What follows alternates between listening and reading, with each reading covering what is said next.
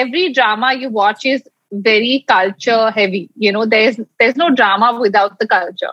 So the food, the culture, the family angle is all part of every drama. So you learn so much about it through watching K-dramas, which I think doesn't happen in any other, content. Probably that I've watched. This is the only kind of content we want to go to Korea. We want to experience those things. Like I want to go to that karaoke night, whatever they call it.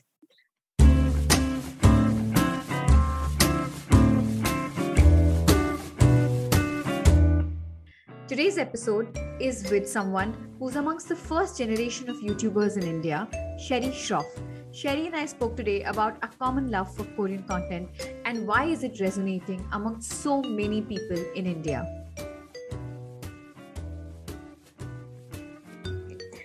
Sherry, welcome to Questions I Wanted to Ask. I'm so happy to have you. Thank you for having me. So glad we could do this. Yeah, I know. I mean, we've been planning this for a very, very long time. So I'm so glad we could do this today. How are you? How are you feeling now? I'm good. I'm back to normal now, thankfully. But yeah, I feel like July is the month where I get sick every year. So I was kind of predicting what disease is going to be this year. Oh, for the last 4 years, I've had something in July. So I was like, okay, it's malaria. Got it. Done. We're okay now. So all good. You're up and running now? Back to creating content? To normal. Yeah, back to creating content, back to dog walks, back to everything. But tell me, how's been this entire, did you actually take a break from creating content when you were not well? Or you were just... So when I had malaria, I did, I think, for a week or so. But otherwise, not much. I mean, I'm kind of used to... I don't pre-shoot content. So most of my content is shot and goes up in a day or two at best. So whenever I get sick or something randomly happens, then there's nothing because I've obviously not pre-shot that much. At best have like a video or a couple of videos lined up. But yeah, I mean, I'm cool to take breaks when I don't feel up to it, or I feel like my audience gets that. And whenever I'm unable to post, I'm honest with people saying, guys, I need a break, or I'm doing this, or this is what's happening. And everyone seems to be very understanding about it. So. Interesting. So this is like also one of your ways through which you cut off from the world of internet and kind of go into your own world when you take these breaks? I mean, it's kind of off from the internet. I feel media. I'm watching something streaming online. So you're never really offline per se. Like there's always like something happening. But yeah, I do now tend to take longer breaks. Like when I do a break, I'm just like, okay, let's not obsess over like social media or, also I think over the last few years, stopped like going into like my phone constantly. Like when you post a piece of content to keep checking, or how many views, how many likes, initially you do that. And then I stop. And then I don't look at it for a few hours or, till the next day, because I'm like, whatever's going to happen is going to happen. And then kind of engage with the comments later or whenever at one point. But I'm not like obsessive about anything I put out. I put it out and I'm like, okay, it's out there. It's done. Was it like was it like a trained exercise for you to not go back to that once you put it in? It was a realization at some point, because I think everybody goes through it, creator. Otherwise, you post a picture and you tend to see how many likes are there. Let me refresh. And after a point, I started realizing that, people are matching their self-worth to the number of likes or the number of followers or the number of, engagements we get on a content piece, which is crazy, because we used to start thinking, like, for example, if I posted a video if I posted a selfie of my face and it got like 100 likes versus I posted a picture of a bag and it got 200 likes, I started valuing this thing. Oh, this didn't do really well. And I'm like, that's my face I'm talking about there. And, valuing that versus just an algo, people seeing it at a particular time, etc., etc. And I was like, that's so unhealthy that, we're all doing that. And I kind of stopped doing that. It's hard, yes. And obviously there are times you go back to it and you have to remind yourself and be like, no, it's just fine. It's fine. Some content pieces will do well, some won't, for whatever reason. And you have to stop like kind of valuing yourself as a creator, as an individual basis, what you get on social media or otherwise. It's interesting because someone like you, who's literally started it all, right? You're like one of the first creators that we saw was creating content around beauty and fashion, and everything else that you enjoyed, has now kind of taken this as a more steady process, and you still don't have like a large team. You do it all on your own, right?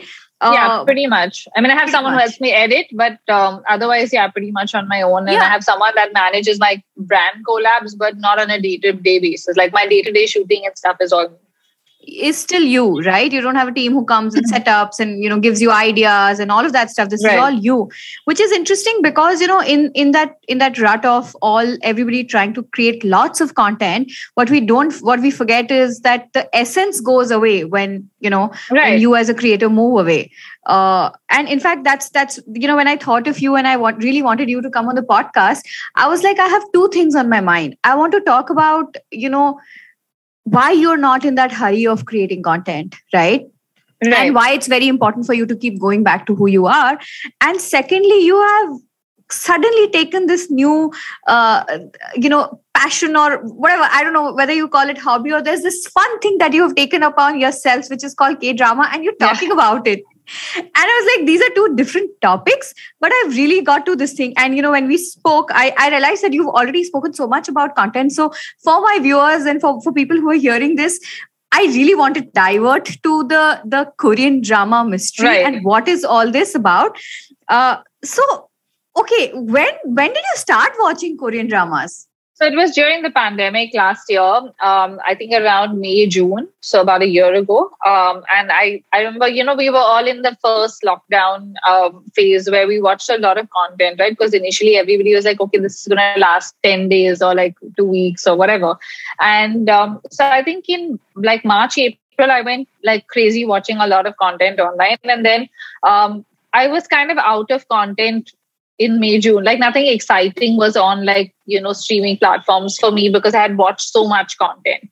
And one of my closest friends, for like, I think a month or two before this, she was watching Crash Landing on You and she kept talking about it and saying, I'm watching this Korean show and it's amazing. And I can't wake up in the morning because I'm up till 2. And we were like, what's this obsession with this show? And like, whatever. And we used to make fun of her and mock her, like, because it's 3 of us in a group and me and like my other friend used to be like, oh God, now she's going to watch a Korean drama. She won't hang out with us on a Zoom call and stuff like that. And we made so much fun of her. And then at this point when I had nothing to watch, I was like, chalo, this thing was popping up on my Netflix. And I was like, oh, why don't I give this show a shot, since she said it's so amazing and whatever, let's see. Yeah. And I started watching it, and then there's just been no turning back. Which was the first Crash show? Landing on Crash You. Landing. Okay. And I think well into like, I think the second or third episode is when I was like, oh my God, I called my friend. I was like, I'm really sorry I made fun of you, but this is like gold. Like, how did I not do this earlier? And why did I not do this earlier? And she was like, see, I told you. And I was like, yeah, it's like a whole new world. And since then, I think there's not been a break from K-drama. Like I have gone from drama to drama to drama to drama to drama. There's just been no escape. And then I think around September last year, I started Sherry's K-drama club, which is a close Facebook group with K-drama enthusiasts talking about dramas and all things Korean. I'm part of it. And it's just my little world of, it's crazy because I've traveled the world luckily with my job and even otherwise, and I've just never felt the kind of connection to a culture and country that I have to like with Korea K-drama. Yeah? And it's insane. I think I did a panel even with the Hindu where they were discussing the Hallyu wave and the pandemic, and we had people from different walks of life discussing different areas, and I was discussing K-drama. And it was amazing to hear everybody, like whether you're a chef and you're obsessed with Korean food, whether you're someone like me that's obsessed with K-drama, or someone else that's obsessed with with K-beauty. The passion is so real, and it's become such a cultural obsession, not just product based, or like I've watched other shows, I've watched Spanish shows, I've watched, but it's not like I've gone so deep into the culture that I'm like, okay, or the language. Here, it's just like the whole world, you get so absorbed into it, and then there's just no escape. Like, I mean, it's like now I barely watch English content. Like I think over the last year I've watched, I don't know how many K-dramas, I've lost count, but like now I watch like 3-4 dramas at one time. Like that's the space I'm in. So yeah, I mean, that's how it started and that's how it's going. But tell me something, because you were talking about the cultural similarities, right? I interestingly, of course, there's similarities. And in those similarities, I also found something very interesting, which in my head, otherwise it was, not there, was the social stigmas, right? The kind of social stigmas our society or Indian society has, they experience pretty much the same thing. Like the first show that I watched was Something in the Rain. And it was about this girl who's a slightly older, in her 35s, in that bracket, and that pressure of getting married. And then she falls in love with a younger guy. It's the same social stigmas. And her mother. And the mother. I don't think I will ever forget that character. Like, like I was so angry, like watching her. I was like, oh my God, stop beating your daughter. Like in my head, I was like, it's just so crazy where you're like, but yeah, so as you said, there are so many similarities. And I think that is part of the obsession because I feel like we connect to it. Like there's such a, like, we're so different yet so similar at some level where you realize like even they say, Amma and Appa, which of course, like even we say Amma and Appa here, and with so much of drama. Similar. The removing of the shoes and wearing house chappals, which is again something I do at home. So, and I've always done that. So I was like, oh my God, it's not just me. Like they do it too, or even like just in general, the whole outlook, as you said, living with your parents in your 30s, which is in the rest of the world, you don't see it as such a common feature, right? Like where here it's very normal. So that whole family life, the whole parental involvement in a child's life, even when they're an adult, and the say they have, and all of those things, I think added to the whole attraction for Indians, because our cultures are very similar. Even though they're different. There's that similarity for sure. And I think for me, even the food, like I just love the food. Like I feel like this, and what I love is every drama you watch is very culture heavy. There's no drama without the culture. So the food, the culture, the family angle is all part of every drama. So you learn so much about it through watching K-dramas, which I think doesn't happen in any other, content. Probably this is the kind of content, only kind of content we want to go to Korea. We want to experience those things. Like I want to go to that karaoke night, whatever they call it. I want to live in a tiny little apartment with that little keypad lock.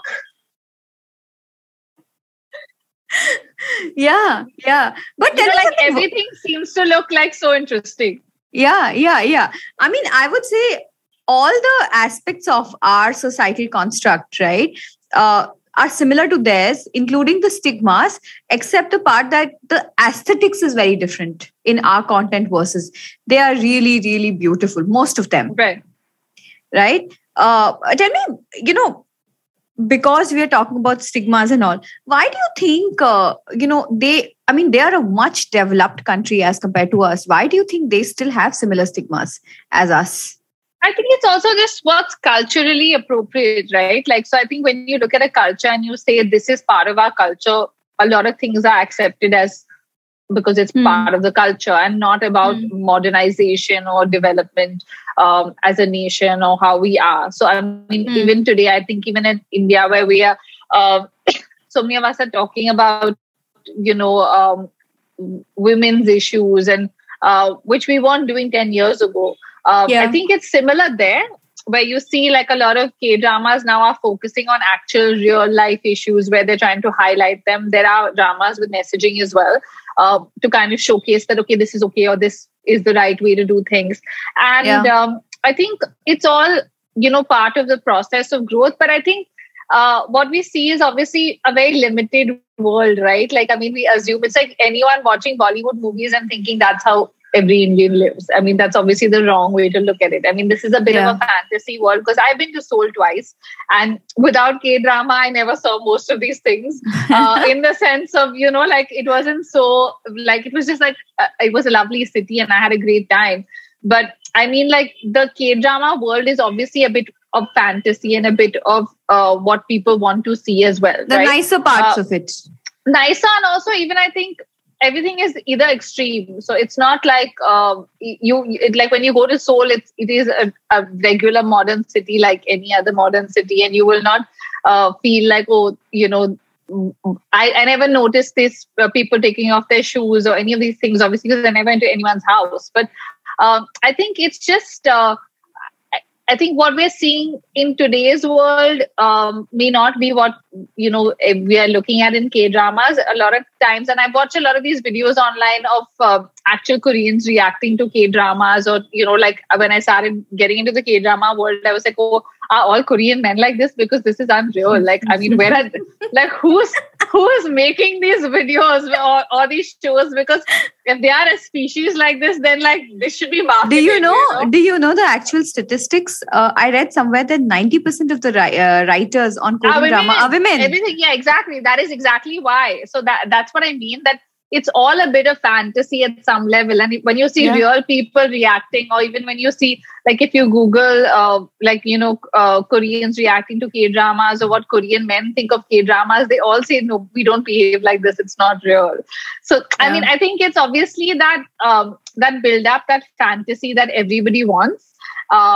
And, it's such a beautiful world that you don't want a reality. You're like happy to live in that little bubble of yours where everything is perfect and, the oppa is going to save the day. And you're like, just like, oh, there's no one like this person, which is how you feel after every drama, right? Like, I initially thought I was obsessed with only Hyun Bin.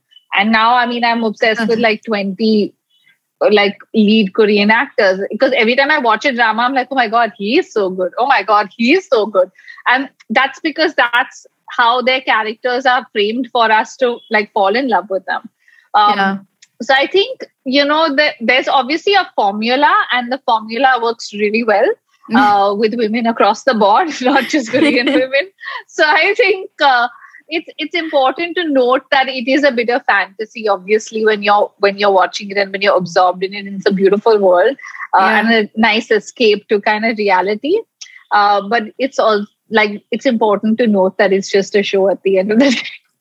But what's interesting is that even the Korean dramas, which were actually running on television, didn't have as much intimacy. Like, they would take like an entire season to get that get to that one kiss, or whatever. However, so hand holding was like episode 4, 5. Kiss was like episode 8, 9.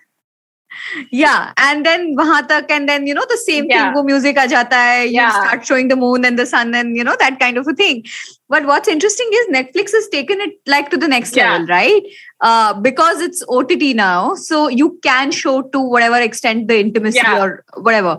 I mean, and that's the reason I think we are constantly getting glued to kind of that content also, because the intimacy level in those shows is slightly more higher, or I would say adult, or whatever the right term is. No, but I think it's actually the opposite. I think like the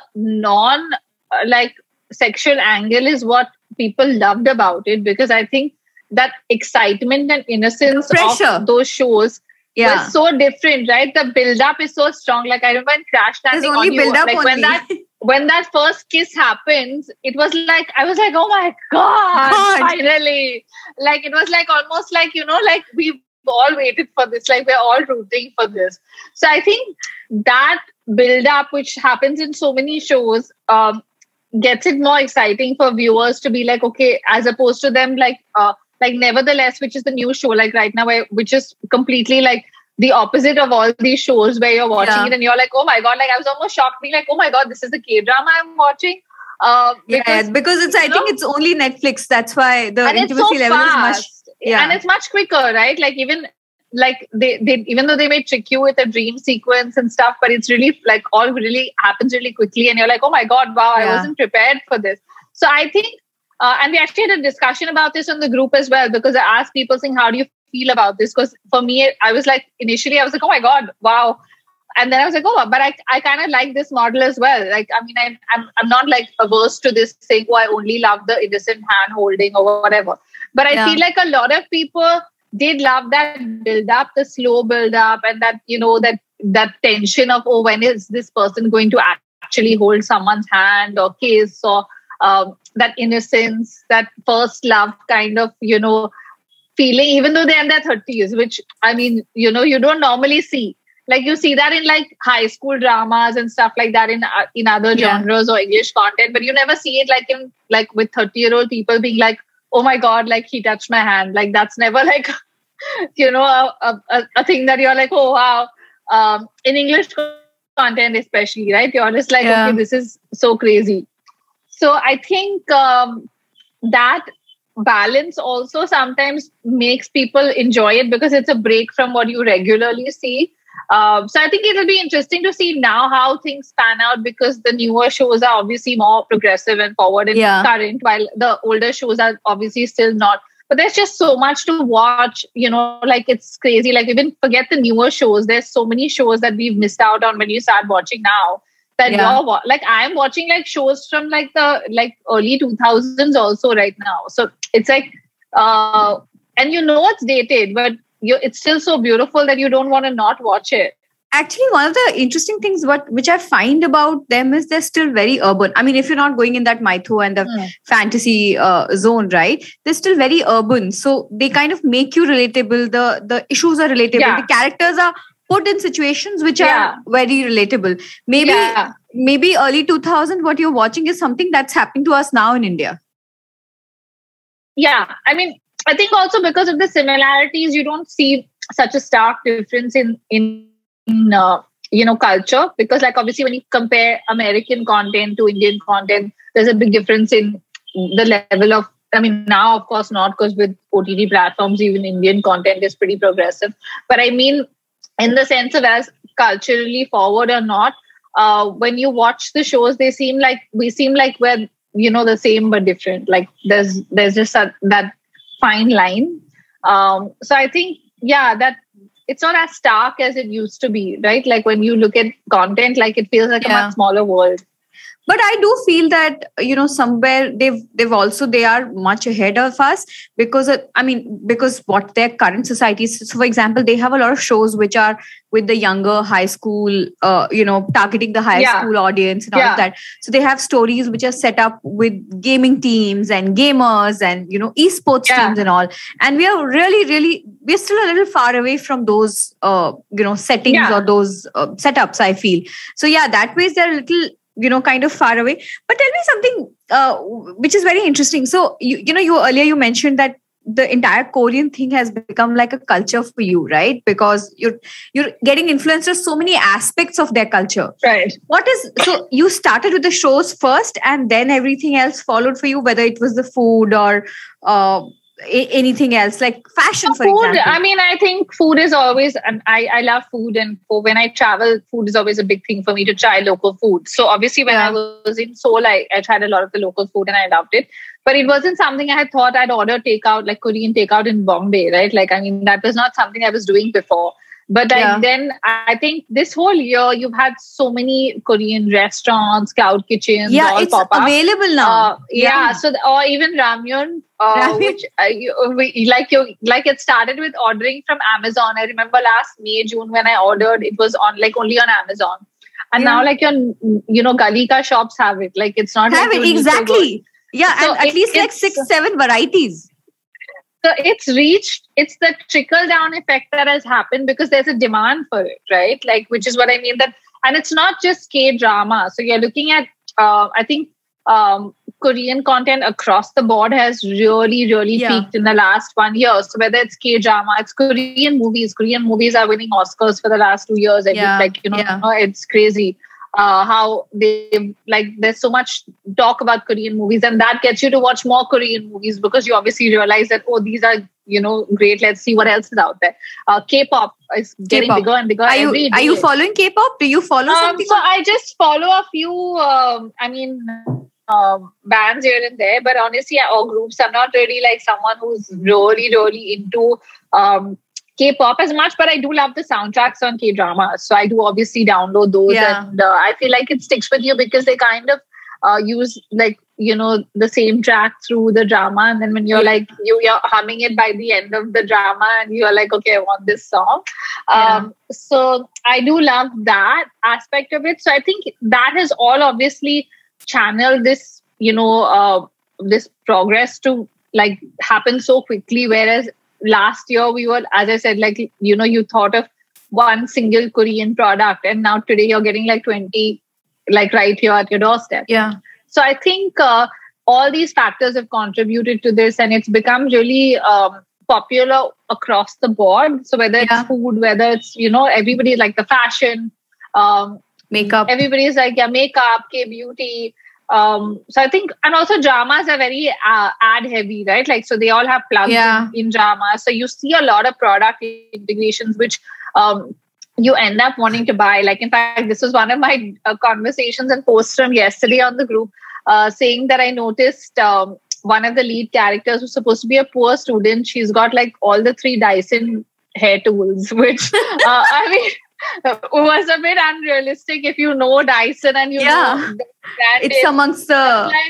I was like, wow, she's doing well for a poor student who's like, just putting one flick with one and then the other one comes out.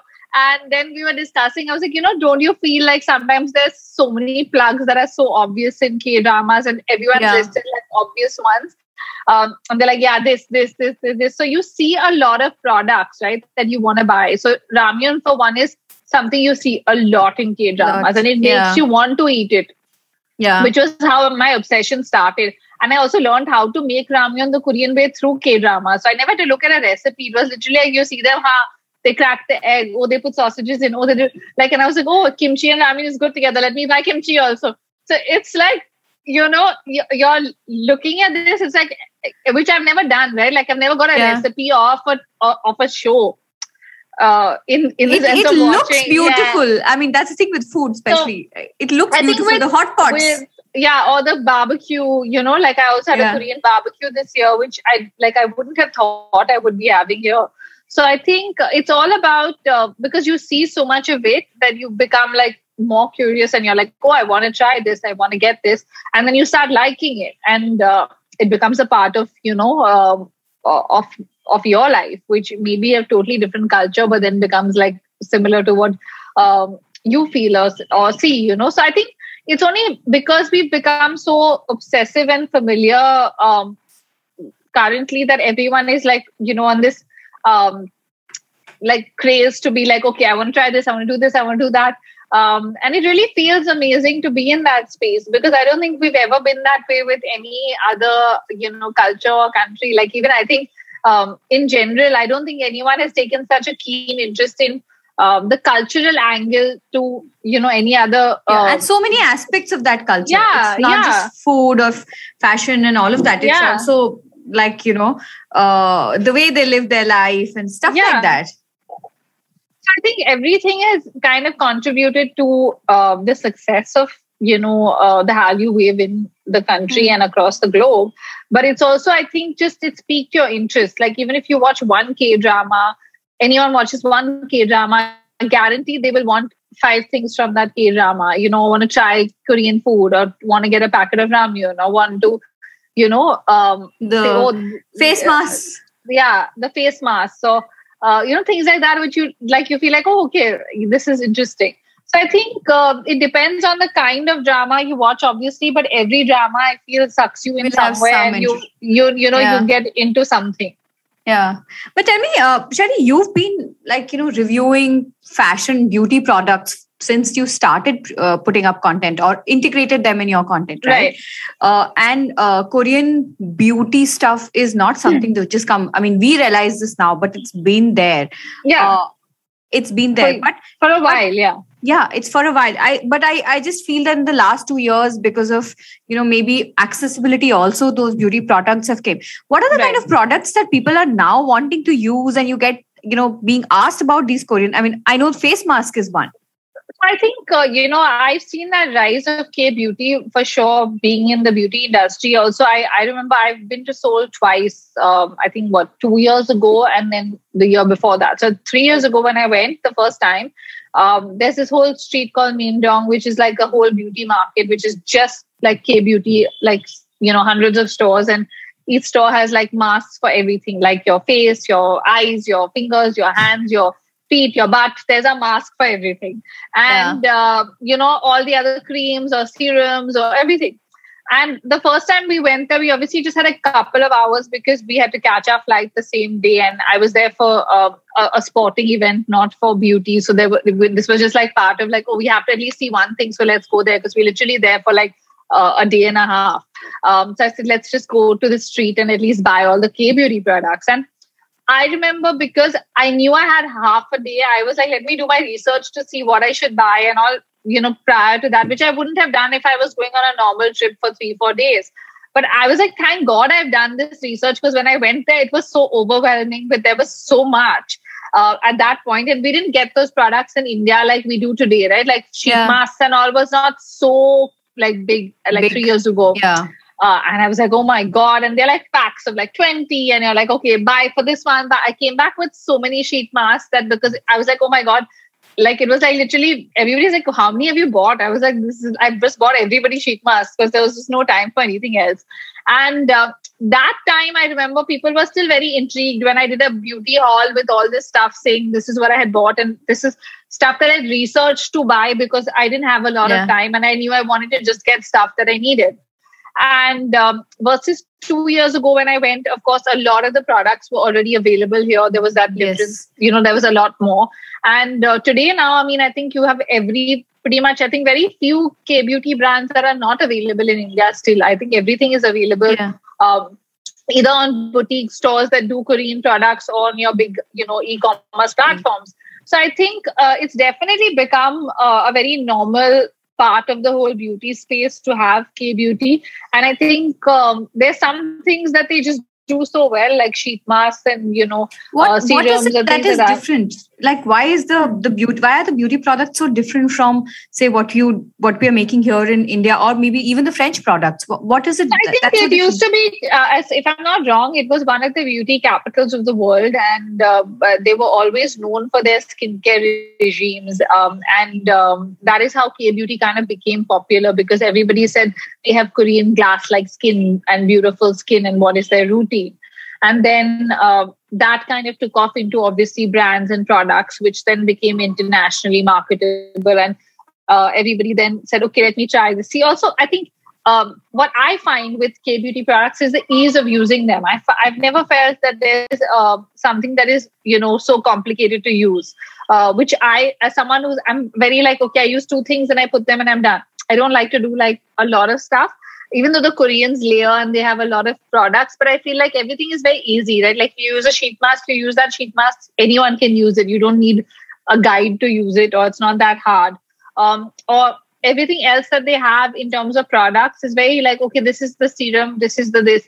And of course, if you know what your skin is like, there are great products, obviously, across the board here or there, everywhere. I mean, that's obvious. But I think with them, in terms of the kind of products and the scale that they've produced them at, obviously they've become one of the beauty capitals of the world, because it's just, there's so much. Like, honestly, as I said, if you walk down that street, it's pretty much like it's nicknamed, I think, the beauty street of Korea. There is so much. Like, you could spend 4 days and, you would still not finish it. Like, it's you'll feel poor. You'll feel very poor. And there's just so much, because also, what serum do you want? Like, how do you know which brand to buy, right? Like, unless you've done your research, unless you're aware about K-beauty products and stuff like that, or brands. Like for me, I remember I discovered Cosrx on the first trip that I went, when I bought something from Cosrx and never knew about it. And like, when I came back and I obviously loved the product, I went online to see, and I was like, oh, this is a big brand, whatever. But we didn't get it in India at that point. And then now 2 years down the line, we do get it here. So it's interesting to see that, shift also, which is happening across the board, where I think everything like Korean snacks are available here. Yeah, I mean, now that's reached like, banana milk in the carton that you see in the K-drama, you can get here. So the trickle down effect for me is what I am amazed by, because I've literally seen that from 3 years ago to today. That, the sharp shift in how accessible things have become is amazing. Like, I mean, I can't, like, I'm absolutely baffled at how we have so much stuff that's available here now. Yeah, it's interesting. For me, one of the things of the influence of this has been the entire Korean entertainment industry, because of the content and because of K-pop. So I discovered K-pop because of Korean content, right? And then I, obviously being the business person and being the agent that I am, I started reading more about how these young kids are becoming like such global brands, right? And I figured that this is like, they literally start training and like preparing as teenagers. Like 11 and 12, they are put into those schools to become, what we call today Pink or, any of these groups that are this thing. So for me, I think it's a big influence to how we are also going to be doing business in the future and coming, in the coming few years. Right. So I think obviously there's also a lot of people say there's this really dark side to the whole, the whole entertainment industry in general, in terms of, as you said, like the K-pop groups start training as young as like 9, 10 sometimes. Whereas even with the dramas, with the actors, they have really watertight like contracts. Or if you see even their personal lives, they're never allowed to really talk about their personal lives, and it's a very stark difference to the other celebrities that you will see across the globe. They're very private with their personal lives because their fans don't appreciate it, and their agents will clamp down on them posting. They're very emotional. So I think there is obviously a pro and a con to everything, obviously, and I think we don't see that side because we choose not to. Which is why I remember even when I watched, I think, the Blackpink documentary on Netflix, which is when I was introduced to them. I didn't really know of their music before. I'd only heard of BTS. And I said, oh, this looks interesting. And then I was amazed to see that, wow, someone has gone from Australia to Korea, moved there, at such a young age, and like trained themselves to get to where they are and things like that, which I was like, for us, without knowing that you'll actually get there or you not. Make it. And of course, the ones who make it are a really small percentage, similar to what we see in Bollywood here, right? Like you see thousands of people have dreams to become Bollywood stars, but a very small group actually make it. But the difference is, I think we don't have the kind of training and the kind of time that these guys give to it, which is what I think a lot of people are saying is it's so rigorous that you dedicate like maybe 10 years of your life and then you may not make it. But I think that also the investment, but I think that also contributes to their success, which is why they're all such amazing singers, dancers, like even with the actors in K-drama, you see they are, they're great with action, they're great with romance, they're great with all kinds of like horse riding, stunts, because they've obviously trained in all this to get to that point where in any drama when it's required, so they have to put in the time and effort to hone their skills to play those characters. So it is actually, that is actually part of the whole acting process as well. And with K-pop as well, it's not just about singing, it's about performing, it's about how you dress, it's about, the whole like package. How you carry, So I think, obviously that training is what gets them to that level, right? Like, I mean, you see BTS is the biggest followed group in the world. Records. That nobody has. And that's because they're all amazing, right? And you listen to them, you see them dance, and I'm like, wow, there's not a flaw you can like now when they were walking for the LV show, I was like, wow, they look amazing even as models. Like, there was not like a minute where I was like, oh my God, like these people are not models, they are like singers or, performers. They look amazing. So I think that the training that they do, I think really takes them to the next level of being such amazing performers that they are. across the board, whether it's acting, singing, whatever they do, they put their heart and soul into it. So when you really see them, you can't compare it to other people because they're at another level. I feel it's all part of the package, because whenever you see a group, what intrigues me more is I have never heard or read, of course, online, any news that, okay, there's an issue in the personal chemistry, there's an issue between two people in the group. Never. Right. Like, you never hear this from a BTS or from Black, Pink, or any of these newer groups that they've launched and all of that, because their information is so controlled. I don't know how do they manage to do that, but hats off. It's also, I think, years of being together, right? Like, I think because they live together, as they said, right? Like, I think even in the Blackpink documentary, they talk about how they live together and they are made to live as a group so that they don't fight, and so that they get along and they know each other and they find their rhythm together. Which I think is so important, because you don't see that, right? Like, otherwise you feel like, oh yeah, I just met this person and I'm put in a group with them. But they, and from watching their documentary, I realized that they do a different mix, right? They said they try different people with different people in the school constantly until they kind of find the right match. And then that group is launched as a group. And I was like, wow, that is just heartbreaking for the ones that don't make it. But for the ones that have made it, they've obviously really matched them to the last T to see why this group of 4, 5, 7, whatever is the right group, together. So I think that obviously makes a difference. And as you said, it's very controlled. So you will not see even like most of the Korean actors are not on social media. Most of them, if they are, their management manages their social media. It's very controlled. Yeah. It's not like everyday posting. Or their personal lives are not really out there. You will not see people talking about them dating. They will only come out when they're like getting married or it's a serious situation. So I think those kind of things, it's a very different world in that aspect, because I think we're used to a more, uncontrolled press and more just like, used to more media trials and rumors. So I think that difference definitely is there. But that also makes them very, very professional and be able to do this at such a scale. Yeah, but also I think for us, as people not living in the country, you don't really hear of it as much, right? Unless you deep dive online, right? So now if you're, for example, you're a K-pop fan, you're listening to their music, you're loving their music, you're not really interested in what the tea is. Or if you're, someone who loves K-dramas and you're watching a lot of K-dramas, you're not really deep diving into like online gossip about people or whatever. Unless you like obsessed with that one, character or actor, and you're like, okay, let me see what their life is about and whatever. But that's it. You'll do that one round of Googling and then you move on to the next drama.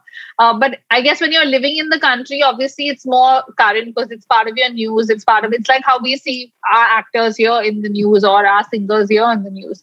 So I think that aspect doesn't really affect a lot of the global fans because they don't anyways, see a lot of that.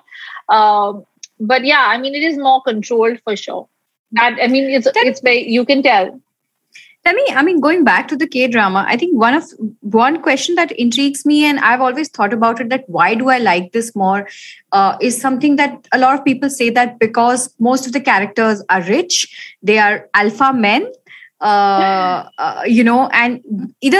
women are actually shown in two light. Either they're shown to be very, very strong characters and men are very reciprocative to them, and they accommodate or whatever, they give them equal respect, or it's the other way around where the woman is shown to be like the not so strong one and the man really kind of makes her strong or whatever. Do you think that's the reason we like a lot of these dramas? And we go back to being for me, so regressive. If I have to put it that way. Right. No, so I do see a lot of the regressive sides of it. But I feel like you're far more forgiving because it just looks aesthetically pleasing. When you're watching it, you're not like, oh my God, but like I've said this to myself many times when I'm watching this thing. If this was an Indian show, I would be like, this is so cringe in my head. But I'm here, I'm like, ha, ha, ha, ha, ha, because it's like Korean.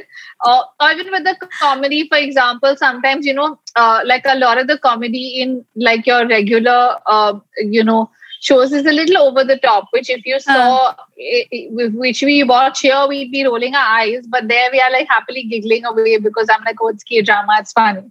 So I think there is a bias, obviously, which I've noticed in myself also, and I've said that to myself many times, saying, oh, like you're letting this go because it's K-drama. Also, I think the reason I love the actors is because they have two sides. Like in any K-drama, you see the male lead can also be very vulnerable as well as really like alpha, which I love. Like I love that they show both sides, and they're crying and they're as emotional as the women, which is what I love. Because you don't see that often, like you don't see that this guy is so vulnerable when it comes to love, but he's also like so like, oh my God, I'll fight the world and I'll be like, I'm like part of the army and this, that, and the other. But at the end of the day, he'll still be okay to be like crying and like hugging this girl and, being like, oh my God, when will I see you next? Which I love that side of the male portrayal, which is really, really, to me, stands out as compared to anything else we watch. The reason I think I wouldn't, that's what attracts me to K-drama mainly, those kind of plots in the love story. Everything else, honestly, I feel for me personally is easy to ignore or let go of, because it's not at the end of the day my culture or not my space, right? Like I feel like, okay, I'm watching something else. So as we say, when you look at things that are regressive, it's easy to distance yourself selectively because you know that at the end of the day, that is not where you are. So I think it's very selective, and there's a bit of a bias there when you're watching as well, is what I've realized. That sometimes I'm like, okay, this is really unrealistic, but I'll let it go because it's a K-drama. Whereas if it were, something else, I'd be like, oh, this is so unrealistic. Like this is not going to happen, So I think it is in that space of once you're in, you realize, as I said, when you realize there's part fantasy, part whatever reality, you take what you like and what you don't like, you just ignore because you're just like, okay, I don't want to ruin this perfect little world of mine because it is perfect and that's not the reality. So let me just live in it. On that note, since you said it perfect, so, like I was telling you, I always found it intriguing that, why do I like it so much? Yes, I like because there's a lot of romance. And I think in that era of so much of dark content doing so well across the world, right? I go back to watching romance because I feel it's, la-di-da and nice and all of that. And Korean drama kind of gave you that. I started reading a lot of why people are enjoying, right? So I actually read a very, I'm just going to read out a small Reddit, which I read somewhere. Somebody wrote, this is about a show called, My Mister. This person writes, my mister is like a comforting hug when life feels dull, painful, and hopeless. It's a masterpiece. I've just finished the drama today. And can I just say, this drama has given me so much of love and comfort through this tough time. I didn't even feel depressing. It didn't even feel depressing to watch, to be honest. It felt like I'm watching people go through the harsh waves of life, just like I am. It felt so human. It made me feel okay. Wow. And I was like, okay, then. Like I found this particular thing very, very sweet, and probably the gist of why so many people are watching Korean dramas. Right. Plus, I do feel like definitely there's a connection. Like, I mean, I feel even on the group when we talk of a drama where, I feel like sometimes I feel a certain way. And I put my opinion out there, and then everybody's like, oh my God, I felt exactly this. And I'm like, oh, I'm not alone. Everybody felt that. So I do feel like there's a connection somewhere with that Korean dramas have with people. And it's across the board, across all ages. It's really weird. Like my mom got into K-drama because I kept talking about it. I never told her to watch a single K-drama, but then she started watching on her own. Yeah. And even now she keeps watching on her own and I'm watching on my own. Like there's no connection. I've never ever said watch this or watch that or whatever. And she likes different kinds of shows. I like different kinds of shows. Yeah. But like she's happy in her own world watching it. I'm happy in my world watching it. So there's a connect for everybody. And it's interesting where we say romance, but there's so many amazing thrillers. There's so many, there's so many men on the group, right? Which I didn't think there were any men watching K-dramas. I was like, okay, who's going to watch this initially? Because I obviously only watched romance. But then I realized there's so many amazing period dramas. There's so many amazing thrillers, so many action dramas. And I think it's just the way they are made, the way they are packaged, everything. That human connection is very strong, as this person said. You feel like you're with those people or you're rooting for them. Like, you're not like, oh my God, you're not like, oh God, I don't want this couple to be together. I want the guy. You're actually rooting for them. Like, you're not like jealous for them. You're like, oh my God, come on, hold hands, come on, hold hands, come on, hold hands. Like it's like that build up. So I feel like that connection of you start seeing those characters as that familiar feeling that you get when you watch a K-drama is very different to any other content. So I think when you start a drama, the first 2-3 episodes are really important because those are the ones that kind of suck you in. Yeah. And then you're so invested. Like I know whenever I start a new drama, like the first episode, I'm very distant and very like, okay, let's see what this is about. Who are these people? What's going on? But by episode 3, you're already so invested in their lives that you're like, oh my God, like, like what's happening? I'm on first name basis with these people now and I want to know every detail of their life. So that's a really interesting, I think, quality that they have. And obviously it's the filmmaking that's so good that sucks you into that deep level of connection where you're like, okay, I want to know more about this character, this person. And they do everything so well. So like even when the mystery around the character is so amazing that you're like constantly thinking, about their life or what's going on or, so I think in general, whatever genre of drama you watch, there's that connection, which is really, really important, which I think most people have seen. See, I think, to kind of sum it all, K-dramas are doing what I think 25 years back Dilwale DDLJ did to an entire generation, and Kuch Hota Hai and DDLJ, like these 2-3 movies. I think they are kind of bringing the same effect to us, and we're kind of waiting for more of that content. And I hope we kind of even with those movies, honestly, we never dug so deep into the because characters of the cultures. No, they are own cultures. Even the characters. I mean, like in K-drama, you get so invested in a particular character.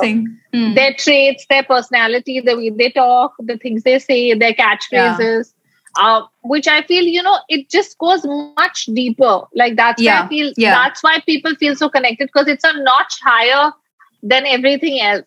Where you're because so invested. There's so much of writing involved. I mean, with films, it's also whatever. It's so long, right? Like 21 episodes on an average. Each episode is about an hour. I mean, that's a lot in terms of like, like imagine if you're looking. Like each episode is like watching a movie.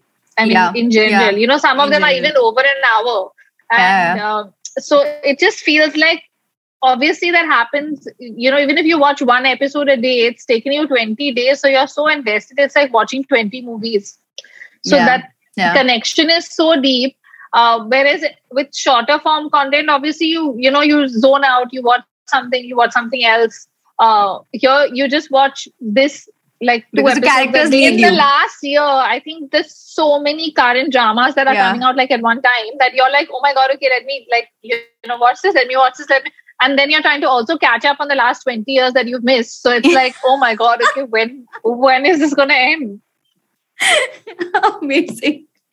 This is so amazing. I have to tell you, this is like the most different episode I have ever shot, and we've done over 25 episodes, because most of the episodes, we meet men and women where we're discussing, what do we learn from them? And I genuinely wanted to keep this Korean content because I thought that this is what the world is watching, and nobody better than to talk to you than this. So I hope we are able to give you a lot more on anybody who's watching this. Sherry is like a directory of Korean insights. So anybody who's wanting to... My 1-year diploma has really gone a long way, clearly. Korean brands, please come. Here's one woman who has all the insights on what India is watching. Anyways, that was so much fun, Sherry. Thank you so much for talking to me. Thank you so much for having me. It was a pleasure having you. If you've enjoyed listening to this episode, then do follow me on social media for more updates and short format content. You can search me by the name Anshu Patni Singhi on Instagram and on Twitter. If you have suggestions, please write to me or message me on Instagram and Twitter. I'll be back the next week.